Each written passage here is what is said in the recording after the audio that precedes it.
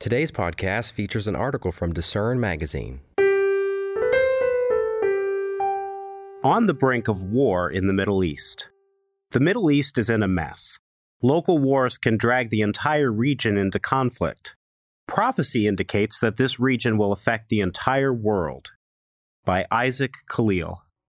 When 26-year-old Mohamed Bouazizi, a struggling street vendor who felt harassed by an authoritarian government, set himself alight, little did he know that his protest would set the Middle East on fire. His action triggered the Jasmine Revolution in his home country, Tunisia, toppling the 23-year rule of the nation's president in early 2011. From there, the Arab Spring challenged the authoritarian rule in many Middle East nations. Protests quickly spread to Egypt, Libya, Syria, and Yemen. Protests in Egypt led to the ousting of Hosni Mubarak, ending his 30-year rule. In Libya, unrest caused the removal of Muammar Gaddafi, ending his 42-year rule and plunging the nation into instability and tribal warfare that continues to this day. The Arab Spring in Syria did not lead to the toppling of President Bashar al-Assad. Instead, he tenaciously fought back, plunging Syria into a brutal 8-year civil war that is still ongoing. His government has grappled to retain control from the Syrian rebels, Kurds, Islamic State, and many other small groups that have all been vying for power.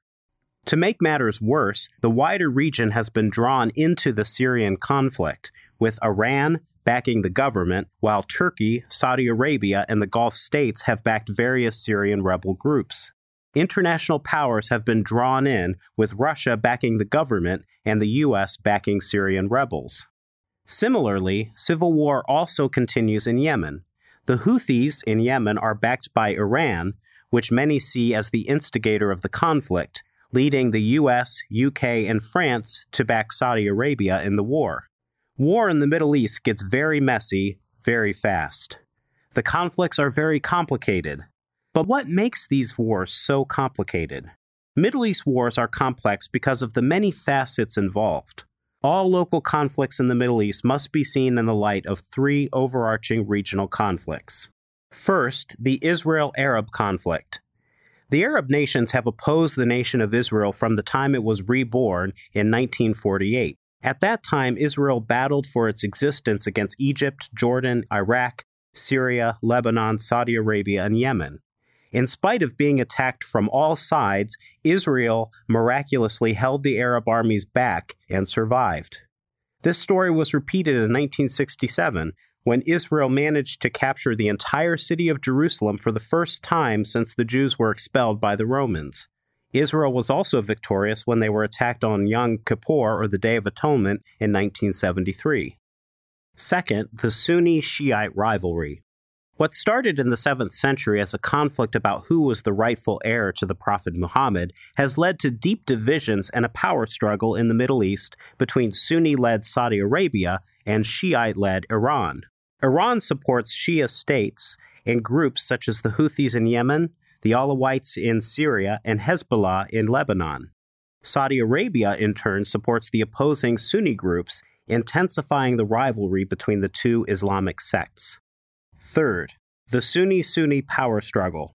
Turkey and Qatar are vying for supremacy over the Sunni world against Saudi Arabia, United Arab Emirates, and Egypt. Turkey supports the Muslim Brotherhood and welcomed the Arab Spring that brought them to power in Egypt.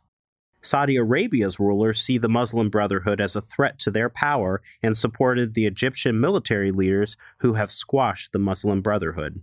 To complicate the Middle East crisis further, nations form alliances with non-state actors that also act independently. This can make accountability for actions difficult to determine. When Iranian-backed Houthis in Yemen attack a Saudi oil refinery, who does the world blame? The Houthis or Iran? Of course, Iran denies responsibility. Also, nations can be allies in one battle and enemies in another. The impact of big power actions has also complicated things through the centuries. Since the Second World War, the United States has played a major role in the Middle East, but that role has been declining. As Mike Pompeo said in a speech in Cairo in January 2019, quote, "When America retreats, chaos often follows," end of quote. Yet America has been retreating from the Middle East as it looks inward. For example, as the U.S. withdrew from northern Syria in October, Turkey invaded, attacking the Kurds that the U.S. had been supporting. The chaos that ensued led to another 200,000 fleeing the violence, while Russia cemented its position as the new power broker between Syria and Turkey. And the frustrations that led to previous popular uprisings are still boiling. Recent uprisings have ousted the leaders of Sudan and Lebanon. Widespread protests continue in these countries and others, with the protesters wanting the elites removed from government. The Middle East crisis continues. While leaders of nations of the Middle East and North Africa try to cling to power, it seems that the region is falling apart and giving way to tribalism. Yet, Bible prophecies show that out of this region a power will form that will trigger a chain of events that will lead to Christ's return. Rarely do the Arab nations unite, but the Bible indicates a confederacy of nations forming with a singular purpose. Psalm 83 shows a confederacy of mainly Middle Eastern nations coming together to say, in verse 4, quote, "Come and let us cut them off from being a nation, that the name of Israel may be remembered no more." End of quote. Here, the psalmist appeals to God to intervene against this overwhelming force threatening the descendants of Israel and to dwell with Israel's enemies as he had done in the days of old. The modern descendants of Israel include more than just the tribe of Judah found in the nation called Israel today, but the Jewish nation has certainly faced such danger. Immediately after the nation of Israel was born in 1948, there were cries from Middle Eastern nations and Islamic organizations to destroy the newly formed nation, a goal shared by both Sunni and Shia Islam. In 1948, Sheikh Hassan al-Banna, head of the Muslim Brotherhood, said, quote, "If the Jewish state becomes a fact, and this is realized by the Arab peoples, they will drive the Jews who live in their midst into the sea." End of quote. The sentiment was echoed in 1967 by Egyptian President Gamal Abdel Nasser, who stated he would, quote, "drive Israel into the sea," end of quote. Instead, he was overrun and humiliated in a war that lasted only 6 days. Last year, President Erdogan of Turkey wrote a call for urgent action, calling for the 57 members of the Organization of Islamic Cooperation, the OIC, to form an army of Islam to simultaneously attack Israel from all sides. Last month, Iran's top general, Hossein Salami, said, quote, "This sinister regime, Israel, must be wiped off the map, and this is no longer a dream, but is an achievable goal," end of quote. In this, he echoed calls by previous leaders of Iran. The anti-Israel rhetoric may play a role in bringing together the end-time king of the south described in the prophecy of Daniel chapter 11. This detailed prophecy outlines a series of wars between the king of the north and the king of the south, so named because of their geographical position from the nation of Israel. Much of Daniel 11 has been fulfilled and describes a tug of war between the ancient Seleucid Empire, located in the north, in Syria and Babylon, and the Ptolemaic Empire located in the south, in Egypt. This conflict spans several hundred years, with the Roman Empire, which would become the new king of the north, interrupting the conflict in verse 30. Then suddenly the prophecy fast-forwards to the end times in verse 40, a significant verse indicating the beginning of the time of the end. The king of the south reemerges with an aggressive act against the king of the north, a revived Roman or European empire. This triggers a war in the Middle East that leads to Christ's return. Here are some of the events that will occur. First, the king of the north comes against the king of the south with an overwhelming force and conquers many nations, including Egypt. Since Egypt is prominently mentioned as falling to the king of the north, it is possibly the tip of the spear of the king of the south alliance. Edom, Moab, and Ammon, modern-day Jordan, are mentioned as escaping the king of the north's retaliation, Daniel 11, verses 41 through 43. Second, the king of the north will enter Israel.